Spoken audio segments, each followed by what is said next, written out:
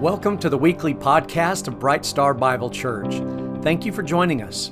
As you listen to the proclamation of God's Word, our prayer for you is the same prayer Jesus prayed for His church in John 17:17. Lord, sanctify them in truth. Your Word is truth. 2 weeks ago, we began with an overview of the divinely inspired nature of Mark's Gospel, and we found that no man could have cleverly devised its content or its structure, that it truly was something special, that it truly was something divine.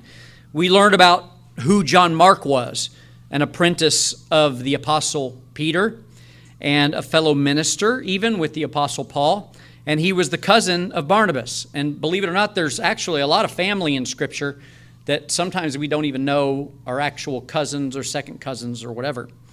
We learned about the unique, inspired attributes of the Gospel of Mark. It's the shortest gospel. He uses repetition often. There are no long speeches. He moves quickly from point to point. He does not go in chronological order. Rather, he groups subject matter together. He uses at times what we have called Markan sandwiches, not just what we call, but what people call Markan sandwiches. Mark points out a lot of questions that were asked of Jesus, and then Jesus in turn answering with a question, and also Jesus asking questions. But when Jesus asked a question, almost every time we find that he was answered with a boastful or arrogant response. And then that was often followed then by a loving rebuke from Jesus as well. As far as what the divine structure communicates, we learned that chapter 1, verses 14 through chapter 8, verses 30, that's one whole section. So chapter 1, verse 14, all the way through chapter 8, verse 30, that's one whole section of Mark that has a major point that communicates something, and what it communicates, what it focuses on, is the identity of Jesus Christ, His miracles. And then once we read in chapter 8, verse 31 through the end of chapter 10, again, that's chapter 8, verse 31 on through the end of chapter 10, we see that discipleship is defined by Jesus based on who Jesus is and what Jesus came to do and what was Christ's mission and attitude. And we also found that there are these statements, these really powerful statements that Jesus made that communicates that whole section very clearly. And in chapter 8, verse 34, Jesus defines discipleship, not only for them, but for us. And here's what he says. This is the definition of discipleship. If anyone wishes to come after me, he must deny himself and take up his cross and follow me. So that is the thrust of that whole section. And just in case anyone thought that they were exempt from that call of discipleship and what it means to be a true disciple, who God is, Jesus is God in the flesh, and we know this, but it is even clarified further in Mark 10:45. He clarifies that he himself came to do the Father's will, and here's what he says, quote, "For even the Son of Man did not come to be served, but to serve and to give his life a ransom for many." So just in case any of us think that we're extra special and we're exempt from that call of laying down our life, Jesus said, essentially, I'm God in the flesh, and that's my calling too. I'm here to do the will of my Father. And that was, as I said, the call of discipleship then, and it is the call of discipleship now, even in our day and time. It's the same thing. And once you recognize who Christ Jesus really is, then you join Him on His mission in this life. And you understand you're called to do whatever He calls you to do, no matter what it costs you. And our hearts then, in light of that truth, our hearts are exposed before God with that call of come follow me. And the question is, will each and every one of us come follow Him the way His disciples did? And make no mistake, the cost of true discipleship, it leads to a cross.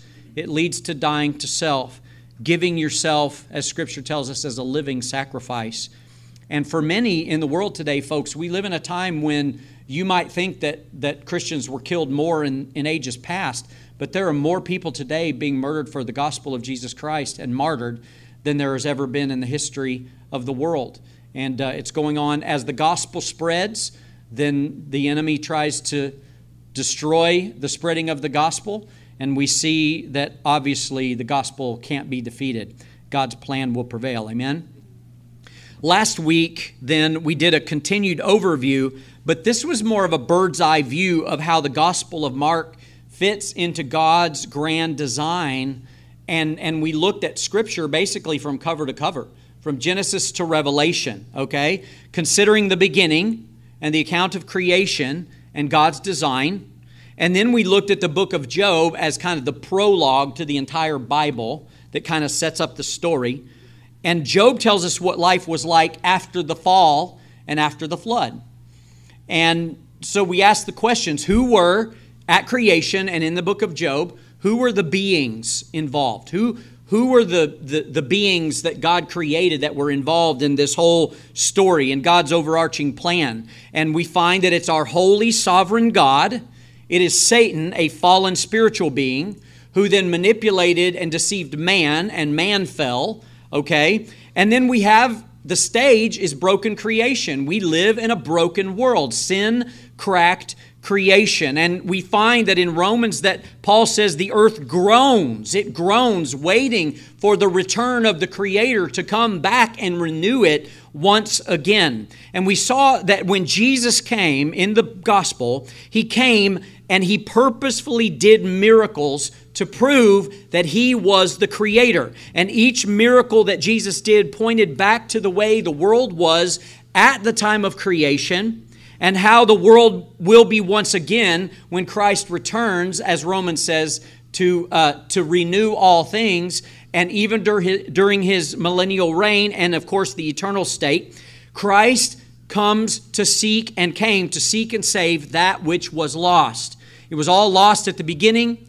We see the picture of the fall in man's devastating state and the devastating state of the earth after the flood and fallen creation. And we see that in all of this, Christ is the answer. Jesus is the answer. He was the answer to all of Job's questions. And when Job had the audacity to ask, why me, why now, why this, Jesus said, you want to know the answer? Because me, because I am, because this is my will. And I'm the answer in all of that, no matter what you face. And the answer is the same for you today. No matter what you face, Christ is the answer. Amen? The sovereign Creator. He has power over the wind and waves, and we see this in the gospel. He walks on the water. He's the great physician who has power over all sickness and disease. He is the provider, the sustainer, who has the power to multiply fish and bread. He is the Lord of lords, the creator of principalities and all powers, who commands the demons to flee from men and casts them into swine. And every miracle, as I said, communicated who Christ really is and what He came to do. And Mark is telling us right here, right now at the beginning, this is the beginning of the gospel of Jesus Christ, the Son of God. Powerful. This is it. God's redemptive plan set in motion. It's being finished. It's being completed. And we have yet to see, folks, the fullness of that completion of that plan, the consummation when He makes all things new. So we need to understand where we are in the grand scheme of things. We're still in the period of redemption, and we long and look ahead for that day of full and total restoration when all things are made new. Now we're actually going to start looking at our text itself this morning. And if you would stand to your feet as we read the Word of God. We're in Mark chapter 1, and we're going to go through verses 1 through 6 today. I had planned on doing a little larger chunk, but it was getting a little long, and so I shortened it, and that's where we're going to be. Mark 1, 1 through 6. This is the Word of God. The beginning of the gospel of Jesus Christ, the Son of God. As it is written in Isaiah the prophet, "Behold, I send my messenger ahead of you, who will prepare your way. The voice of one crying in the wilderness, make ready the way of the Lord. Make His paths straight." John the Baptist appeared in the wilderness preaching a baptism of repentance for the forgiveness of sins. And all the region of Judea was going out to him, and all the people of Jerusalem, and they were being baptized by him in the Jordan River, confessing their sins. And John was clothed with camel's hair and wore a leather belt around his waist and was eating locusts and wild honey. Now, I've entitled this message today, The Promise and the Prophet. The Promise and the Prophet. And as I have laid this foundation, as we begin to look at that first verse once again, last week we also spoke about the word gospel and what that word means, and that it is essentially the gospel is reconciling fallen man back to a holy God. That's the gospel, the overarching, most broad sense of what that word means. And in that day and time, in their culture, both Jews and Gentiles understood that term gospel, and the Jews connected it with the Old Testament, and they believed, you may be seated, I'm sorry, you guys thought you were going to have to stand that whole time. The Jews connected it to the Old Testament, and they knew that it pointed to their ultimate salvation and the ultimate salvation of God's people through the coming Messianic King, okay? But what about the Gentiles? How did they understand this term gospel? Well, interestingly, it seems that this idea of the Messiah or this coming king had cross-pollinated into the minds and hearts and culture of the Gentiles, because there has been a Roman inscription found dating back to 9 BC, and I'm sure that's give or take for a few years, but it speaks of the birth of Caesar Augustus, okay? And I'm struck by how close this sounds to the proclamation of the angel concerning Christ's birth when he proclaimed of the coming king at that time. But here's what it says, and you could try to follow this. It's a little difficult to follow, but I think you'll see little pieces and parts of it that seem familiar. Whereas the providence, which has ordered the whole of our life, showing concern and zeal, has ordained the most perfect consummation for human life by giving to it Augustus, by filling him with virtue for doing the work of a benefactor among men, and by sending him, as it were, as a Savior for us and those who come after us, to make war to cease, to create order everywhere. And whereas the birthday of the god Augustus was the beginning of the world, of the glad tidings that have come to men through him. How nuts is that? That there's this secular Roman inscription that was found that almost coincides with that pronouncement of the birth of Christ. So even to Rome, the word gospel spoke of a triumph or arrival of a coming king, or even in their godless society, this idea of this emperor worship, which they kind of caught on that if we make our leaders gods, it's a lot easier to rule the people, right? And Mark is writing this beginning of the gospel of Jesus Christ, the Son of God, to the Jews and Gentiles, and it communicates this. Mark's saying, I am presenting the good news of the King who's coming, and this King transcends every other king. He is the King of glory. He's not just one king in a line of many kings in human history. He's the sovereign King of all creation and the King of all human history. And that's what Mark is communicating. In fact, the name Jesus, you look at this first verse, if we zero in on the name Jesus, is a Greek form of the Hebrew name Joshua, which is derived from the name Yeshua. And it actually means Yahweh is salvation. Now, think about that for a moment. His name means God is our salvation. Christ in the flesh is our salvation. And of course that was purposeful in the mind of God, because in Matthew chapter 1 verse 21, Joseph was actually told by Gabriel to name his son Jesus because it means this. It means, quote, for he will save his people from their sins. Then Mark adds the word, right after Jesus, he adds the word Christ. So we're digging in here. He adds the word Christ to the name Jesus, and that brings even more clarity about who he is. The Christ was known by the Jews as the ultimate deliverer and ruler, the long-awaited Messiah, and this is an explicit reference to the promised Savior of Israel.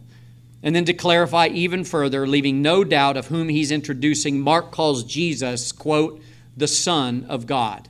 The Son of God.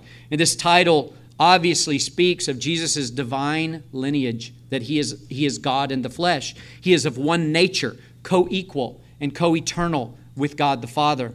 And in this first line, Mark again stresses this is the beginning of this gospel, because this person who is now walking on earth in the flesh, the person and work of Jesus Christ, will change human history forever.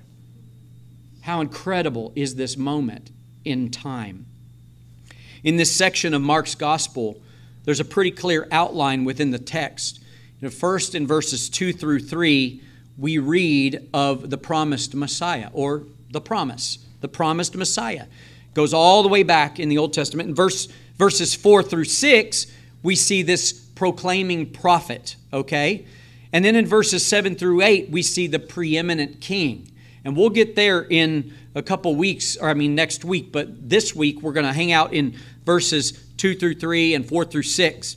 And as we dig into the verses 2 through 3, let's read again of this promise, or the promised Messiah. It says, as it is written in Isaiah the prophet, behold, I send my messenger ahead of you, who will prepare your way.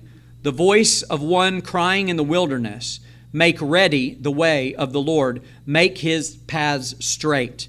And Mark continues by taking us back to the Old Testament prophecies concerning one of the well-known prophetic signs of the Messiah, and that is this forerunner, okay? This one who would come before the Messiah. And you have to understand, though, in their culture back in those days and throughout human history, before a visit, rulers or kings would often send a herald out in front of them to prepare the way and to announce their soon arrival, that they were on their way. And this prophecy has connections not only to Isaiah, as mentioned in the text itself, but also to Malachi and the book of Exodus. And those three references made it clear that before the Messiah comes on the scene, there will be a forerunner, a prophet, a herald who will prepare the way and announce the coming king. And by connecting this forerunner to the Old Testament prophecies, he's saying that this is not a newly hatched plan. This is the one. This is the Messiah, the King of Kings, the one solution to man's sin, the one who has been promised as far back as Genesis 3:16 and 17, when he says he will crush Satan's head and Satan will bruise his heel. One of the first prophecies about the coming Messiah. Malachi 3:1 is mentioned here or quoted here, and it says this, behold, I will send my messenger ahead of you who will prepare your way. Now, Malachi, if you turn to Malachi, you will see that he goes on to say this, and the Lord you seek will suddenly come to his temple. So if we were to continue on that prophecy that's quoted here in Mark, you would find that that's what it says. And the Lord you seek will suddenly come to his temple. So we have two prophecies mentioned here. First, a forerunner, a messenger, and then the Messiah who would suddenly go to his temple. And I find it interesting that the first thing that Jesus did in his ministry after being baptized was he went to the temple and he cleansed the temple of the money changers. He immediately went to the temple and cleansed the temple, God's house, of the money changers. And if you want to read about that, you can go to John 2, and that's verses 13 through 22. John 2, verses 13 through 22. This was also, this surprised me because about 5 years ago I found this out, that he cleansed the temple two different times. One at the beginning of his ministry and one at the end of his ministry. So they were like bookends to Christ's ministry. He cleansed the temple. And which is what he's doing. What does he do to us now? He cleanses the temple. He's sanctifying us. He's transforming us into his image. He's renewing our mind. But before that, as we get back to our text, the forerunner would come to prepare the way. So how would a forerunner prepare the way? Well, he did so in a couple ways. One was to literally prepare the road, to clear it of any obstructions, okay? So as the king would make their way, he wanted to make sure that the roads were clear, there was no danger, that there were no obstructions on the roadway. If there were fallen trees, if the road was somehow impassable, the king's herald and the party that was accompanying the king's herald would take the time to remove those things in preparation for the king to come. In addition, as I said before, the herald would make a clear call for everyone in that area or in that province or in that city to prepare themselves for the arrival of royalty. He would prepare the roads, but he would also tell them to prepare themselves. In other words, get your act together, the king is coming, okay? And Mark references Isaiah 40, verse 3, Isaiah 40, verse 3, when he says this, "The voice of one crying in the wilderness, make ready the way of the Lord, make his paths straight." So how then did this forerunner fulfill that job description as the herald, as the forerunner? How did he particularly fulfill these prophecies? Well, first of all, he was very clearly a messenger sent by God to prepare the way. He was the Messiah's herald, and he made the road ready. He made the paths straight. But how? Well, we know he wasn't removing literal obstructions from roadways, right? Like cutting away trees and moving boulders and things like that because he was expecting Jesus to come. That's not what he did. But he was removing obstructions between the coming Messiah and the salvation of his people. He was removing whatever stood in their way. And what were the things that were standing in their way? Man-made religion, hardened hearts, unbelief, the things that blocked their way to the truth in understanding who the Messiah was, and in fact their sins that John was telling them you must repent of. So he was making the paths straight. This herald was proclaiming, crying in the wilderness, you must repent, you must turn away from your crooked path. Prepare yourselves in order to have the eyes to see and ears to hear. Purify yourself, be baptized, get yourself ready, get your act together. The King of Kings is coming. That's how he was preparing the way and making the path straight. And I've imagined this man in my life hundreds of times crying out in the desert, so passionate about his calling and his message, groaning, pleading with the people, sinners, turn away from your sin, from your crooked paths, and seek the straight path that leads to your Savior, the Messiah, Jesus. John the Baptist was the final Old Testament prophet. He was the final Old Testament prophet. And this was a divine transition between what had been promised and what had now come, what had arrived. Salvation is here. God is dwelling among his people. Amen? His eyes saw the realization of the long-awaited promise. And it's interesting to see here that John the Baptist, he didn't work miracles. He did no miracles whatsoever. The herald took nothing for himself. His purpose was to point to the Messiah and proclaim the coming of the Messiah and nothing more. What did he famously say? I must decrease so that he may increase. Amen? The world has never seen a prophet or a forerunner, a herald like John the Baptist, which is fitting because no one had ever seen a king like Jesus. Next, we want to look at verses 4 through 6. Verses 4 through 6. And this concerns the proclaiming prophet. Beginning in verse 4. John the Baptist appeared in the wilderness, preaching a baptism of repentance for the forgiveness of sins. And all the region of Judea was going out to him, and all the people of Jerusalem. And they were being baptized by him in the Jordan River, confessing their sins. And John was clothed with camel's hair and wore a leather belt around his waist and was eating locusts and wild honey. So Mark begins by referencing the Old Testament prophecies concerning the forerunner, and then he names him by name, John the Baptizer. And from our perspective, this sets him apart in Scripture from any of the other Johns, and there's many of them. The writer of this book, of the book of Mark, the Gospel of Mark, his name is actually John Mark. We know there was the Apostle John, and so sometimes you can read these names, and there are various different Jameses, and so it's nice to be able to distinguish John the Baptizer from the other Johns. But that's not the only way that it sets him apart. John came from the wilderness, and you can't hear the word wilderness without recalling the Old Testament and all the things that the Israelites went through as God first set the nation of Israel aside, and they were brought into Egypt first under safeguard, under the leadership of Joseph. But then as they stayed there for that period of time, the Pharaoh forgot Joseph, and the Pharaoh forgot Joseph's God, and soon we find that the nation of Israel, that God's people, were in slavery.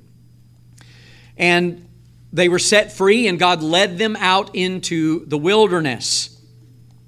And the wilderness, as I said, is where at probably a very young age, John's elderly parents, Zacharias and Elizabeth, that they took him probably because it's likely that they orphaned him at a young age, being so old when they had him.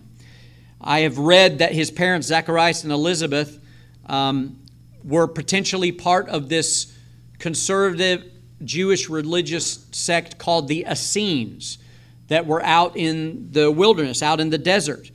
And John the Baptist also came from a line of priests. His father, Zacharias, was a priest. And if you go back and read of his supernatural circumstances surrounding his birth, you'll see that story and how his father was faithless at first, and he was struck to be mute and couldn't speak. You should go back and read that if you get an opportunity. So John the Baptist came from a line of priests, but he himself was a prophet. As I said, the final prophet of the Old Testament. And he reached out to the Jewish people by removing himself from the Jewish culture. And there are times that that's necessary to remove ourselves from the culture around us. But John had taken what is called a Nazirite vow, which means he abstained from wine and all other grape products. Okay, so even vinegar that they made from grapes, even eating grapes themselves, he couldn't eat of any fruit of the vine. Okay, and that was part of the Nazirite vow. He also never cut the hair on his head. You're familiar with the Old Testament. Samson also took a Nazirite vow. He was also not allowed to become ritually impure by ever having contact with a dead body, a corpse, or even with a grave. So he was never to touch or take part in any sort of burial or touch a body or a grave at all. His life was very different than the life of Jesus. His ministry was very different than the ministry of Jesus. His life was one of separation and purity and having very little. And John the Baptist died a prophet's death. The Jews ritualistically baptized themselves often. They had these baptistries called mikvahs, and they were everywhere, and they had to baptize themselves before they went into the temple. And so this was something that the Jews were very familiar with, baptizing all the time to cleanse themselves. But John was saying this is a new baptism. This baptism is a baptism of repentance, and it was a one and done baptism. So John's crying out for the Jews to repent and be baptized for the remission of sins. To those folks in that day, this was a radical thing that was going on. Why? Well, here's what you have to understand about the Jews. The Jews thought very highly of themselves. After all, they were God's chosen people, His holy nation. They were children of Abraham. And God gave them the Holy Scriptures. And they had all this history that goes all the way back to the beginning of time, to creation itself. So for them to repent of their sins and be baptized meant that they would have to humble themselves greatly, that they would have to see themselves differently, They would have to see themselves as no more fit for God's kingdom than the pagan Gentiles to whom they constantly look down their nose. Are you beginning to understand why this was so different? So in Matthew 3, 9 through 10, John the Baptizer made this statement to some of the scribes and Pharisees who came out to hear him preach. He says, "Do not assume that you can say to yourselves, 'We have Abraham as our father.'" So he's pointing right to that mentality and that arrogance in their heart. He says, "For I tell you that God is able from these stones to raise up children for Abraham."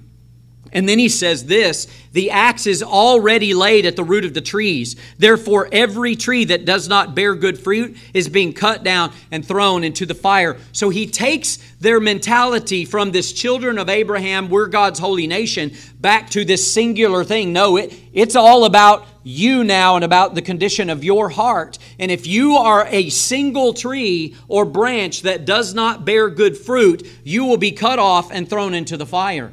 You cannot any longer live under the shelter of this attitude, of this arrogance that proclaims we are children of Abraham, we are Israel, we are the Jews, we are God's people. Do you understand? And so John was really laying the axe to that mentality in that culture. And John's passionate sermons were confronting the Jewish people, forcing them to open their eyes to this spiritual reality and their pride, and he had to get through to them. And before they could hear or understand and believe the good news of salvation from Jesus and his disciples who were next to come on the scene, in contrast, they had to hear the bad news of their own fallenness and depravity and wickedness. Does that sound familiar to anyone this morning? Anyway, it says here, all the region of Judea was going out to him, and all the people of Jerusalem, and they were being baptized by him in the Jordan River, confessing their sins. Now, in this case, all doesn't actually mean each and every person that lived in the city of Jerusalem went out to John the Baptist and was baptized. Not every single soul in the region of Judea went out and heard John preach and was baptized. It means a great number of the people went out to him, and it was a really, really, really big deal in that day and time. To point out that the scribes and Pharisees, to the point that the scribes and Pharisees had to take notice of what was going on, because they were kind of living comfortably, and all of a sudden here comes this crazy disruptor out in the wilderness, baptizing people and preaching in a way that we've not ever heard a prophet preach, okay? So folks, what was going on out there in the wilderness at the hands of John the Baptizer, it had all the markings of revival. But was it a true revival? Well, for some it was, for others it wasn't. And I believe that obviously many were genuinely moved, and their paths were made straight by this prophet. Their hearts were made right in preparation for the coming king. But for many of them, the experience was superficial. Now, how do I know that?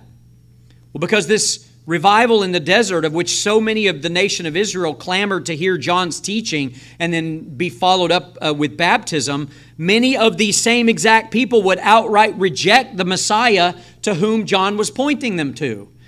And many of them walked away from Jesus. If you remember his hard teaching in John chapter 6. In John chapter 6, when he was talking about, you have to eat my flesh and drink my blood. And as a result, here's what it says, quote, they went away and were not walking with him anymore. They rejected the Messiah based solely upon his teaching. Perhaps some of these very same people were from Jerusalem, and just a few short years later were part of that very mob that cried out, crucify him.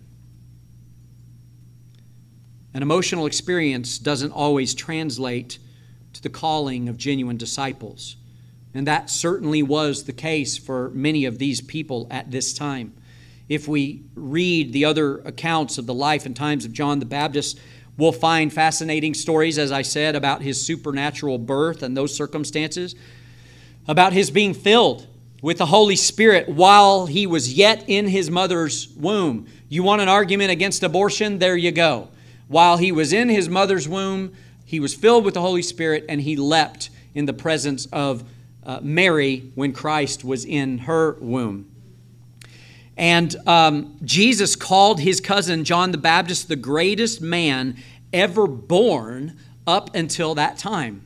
Now just think about that for a minute. What a big deal this is, that this forerunner is on the scene. And here Mark is very succinct in his description of the baptizer. In verse 6, he says, quote, John was clothed with camel's hair and wore a leather belt around his waist and was eating locusts and wild honey. Now, why would we care about what John was wearing or eating? Why is this important to the conversation? Why is this outlined in the text? Because hidden in his wardrobe and his dietary restrictions, there is a truth communicated about who he really is. This hairy outer robe made of camel skin, covered in coarse camel's hair, drawn at the waist by this gnarly, rough leather belt. This recalled the Old Testament prophets, and in the minds of the Jews, designated John the Baptist as a hardcore prophet, not unlike the Old Testament prophets that they'd read about all their lives but had never seen. And when a prophet speaks, his words should be heeded. That is, in the Old Testament account, his words should be heeded until they decide they get angry with him and they kill him. That's what they usually did with the prophets. But in this case, the people took him seriously. The prophet Elijah in the Old Testament wore very similar clothing.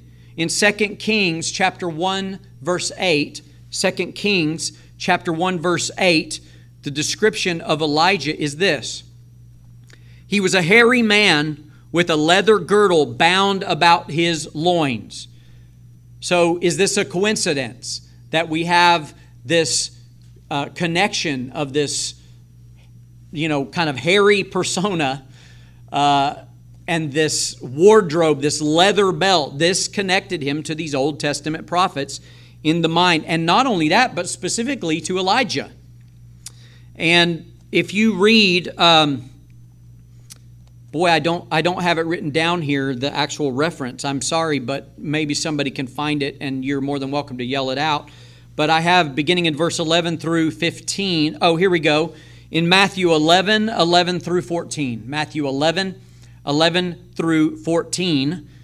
Here's what we read about John the Baptist. Truly I say to you, among those born of women, there has not arisen anyone greater than John the Baptist. This is Jesus talking about his cousin. Yet the one who is least in the kingdom of heaven is greater than he. And from the days of John the Baptist until now, the kingdom of heaven suffers violence, and violent men take it by force. For all the prophets and the law prophesied until John. And if you're willing to accept it, John himself is Elijah who was to come. He who has ears to hear, let him hear. So does this mean that John the Baptist is actually Elijah reincarnated? Absolutely not. That's not what he's saying here. It means that God has purposefully connected the two prophets with several similarities for prophetic purposes so that we can understand. In fact, when we read of the account of the angel Gabriel announcing the birth of John the Baptizer to his father Zacharias, who, as I said, again was a priest, here's what Gabriel said. He says, "For he will be great in the sight of the Lord. He will not drink any wine or strong drink, and he will be filled with the Holy Spirit while yet in his mother's womb. And he will turn many of the sons of Israel back to the Lord their God." So here we see the reference of many of those who came out to hear him preach and were baptized. It was the real deal.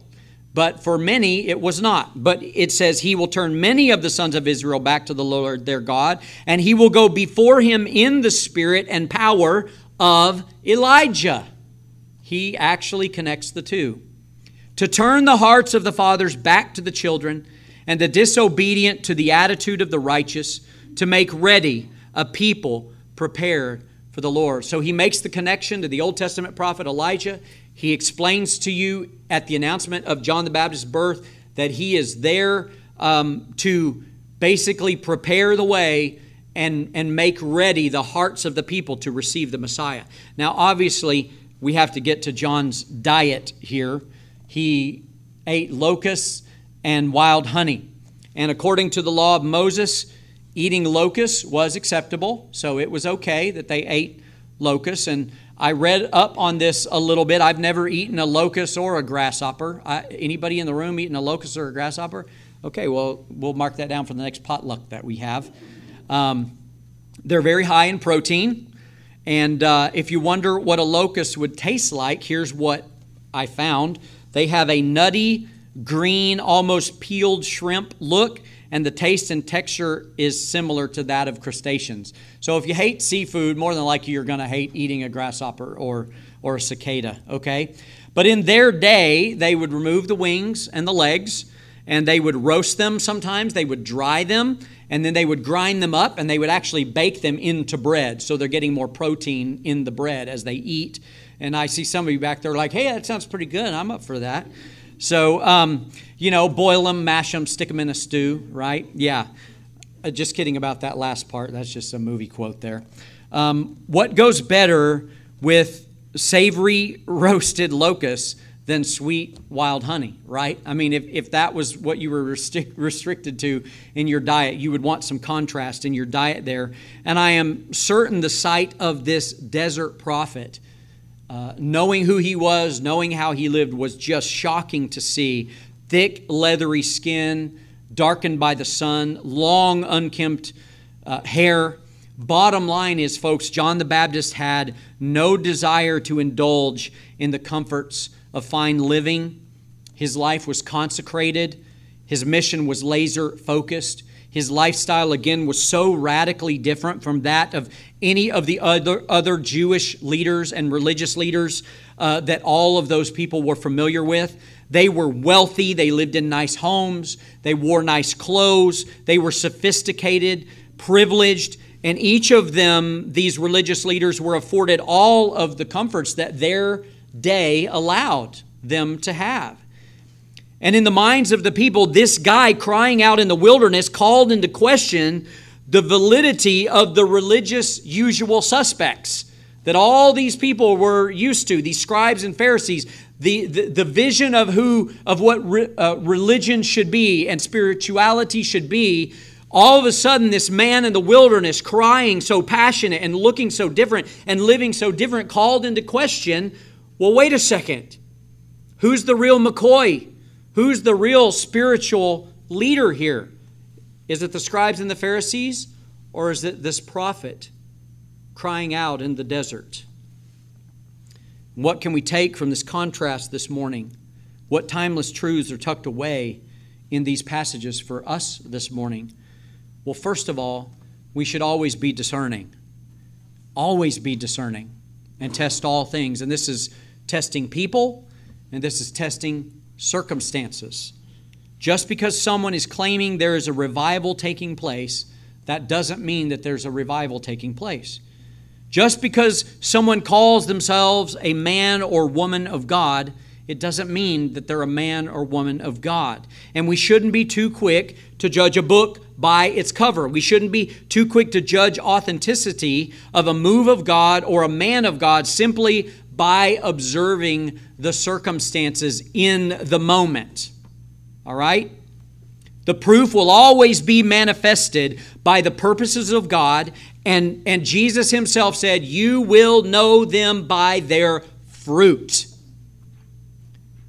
So simply put, no one knows until the fruit grows. So in the moment, you cannot make a decision. You have to wait and see what the genuine fruit or lack of fruit comes of the movement or the man. And unfortunately, for some of these men and women who are self-proclaimed prophets and apostles and godly men, they're going to have a rude awakening when they stand before Christ. And he says to them, "Depart from me, for I never knew you." Many who traveled into the desert to hear John the Baptizer preach and then were baptized, we know that they just got dunked, that it was just a religious act, okay? And they were part of this bandwagon. They were part of this uprising, this trend, the emotional swell. But when it came to paying the cost of being a true disciple, their hearts were exposed. And they rejected the very Lamb of God who came to take away their sin. So the emotion was not enough. And not all genuine men of God looked the same. There were certainly differences, as I mentioned before, between John the Baptist's ministry and the ministry of his cousin Jesus. And when it came to the end, they both willingly died and suffered the cost of being a true disciple or being walking out in the will of God in order to accomplish God's will. They both laid their lives down, even though their lives and their ministry looked very different. You can kind of understand why John the Baptist sent his men to ask Jesus and his disciples, "Are you the one, or should we look for another?" Why would he question that? Well, here I am. I don't drink. I've lived a life in the desert, a hard life, totally consecrated for the Lord, set apart. And here's Jesus sitting with tax collectors and sinners, drinking wine. Like, I'm sure in his mind, he had some major questions. And he wanted to know. I just want to understand. Are you the one, or should we look for another? And I believe that he knew in his heart of hearts that Jesus was the one. And Jesus reiterated to him, the blind see, the cripple walk. I mean, he proved who he was. But here's what I want for our modern day application. One thing that we can be sure of, if a pastor's living the high life and squandering money, I mean, just very visibly and openly squandering money on himself, flaunting his wealth, pumping up his celebrity status, if it ever comes to it, it's highly unlikely that those men would lay down their very lives when it seems they can't even lay down their ego. When what is most important to them is how other people see them and that they maintain this celebrity status in the eyes of the people. Be discerning, people. Be watchful. Be very, very careful. Scripture teaches over and over again that there will be many wolves who come in sheep's clothing, and they will not spare the flock. We've covered Mark's introduction to the promised Messiah and the proclaiming prophet, and next week we're going to pick up right here in this passage. We'll discover the glory of this preeminent king. Thanks again for joining us. If you'd like to visit us in person, we meet at 10:15 every Sunday morning at the Glenpool Conference Center. You are always welcome.